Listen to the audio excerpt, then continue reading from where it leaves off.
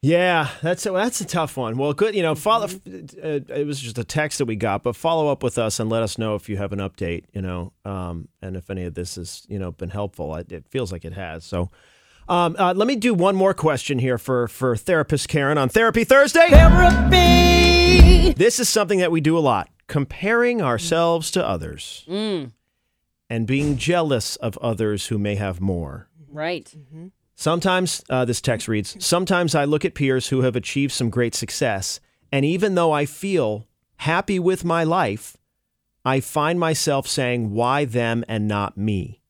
Mm-hmm. So my first question to this person would be, according to what are you not achieving great success in your life? There is some sort of standard here or rule, right, that this person has in place that says they are good, I am not. And it feels kind of black and white, right? So this is less about, I think, what is happening for these other people and more about how this person is actually treating themselves and their own accomplishments. So I remember hearing something about comparing to others is something that you cannot turn off.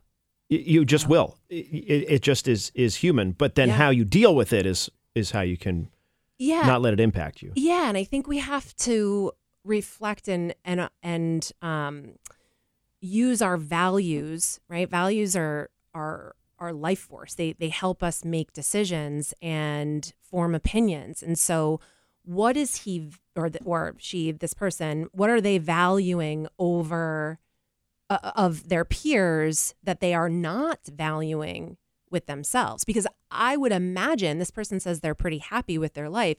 I would imagine that there is another person who might look at their successes or achievements and say, gosh, that's amazing that they've achieved those things. That's true. Right? There's always those layers. You might be, and also there's also something to be said about, are you jealous and comparing, or could this actually be inspiration?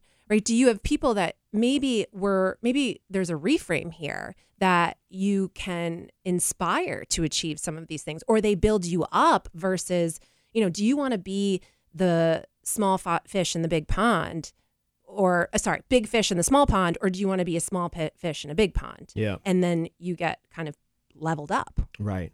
Which that's a great thing. It can inspire you to grow in your own way. Right. Yep. Right. Yeah. Right. So I guess I would just ask, what rules this person has in place and what standards they have in place for themselves that are determining that their achievements are not good enough. Yeah. Well, we can't all be as successful as Todd Gutner. I know. I keep trying. 14 different TV shows, radio show. It's fine. But you work hard for that, Yeah. Yeah, well, that was why I sent that text message. That's why you wrote that letter to yourself, right? That's right, exactly. I want to be like I'm gonna forgive myself for being jealous. Someday you'll hand that letter to me, to read, won't you? And then he'll make fun of you. Truly, that's the only way you're going to get closure out of this book. Right, exactly. That's it. Well, thank you, Karen. Thank you. Thank so you, great Karen. to be back. Thanks, Karen.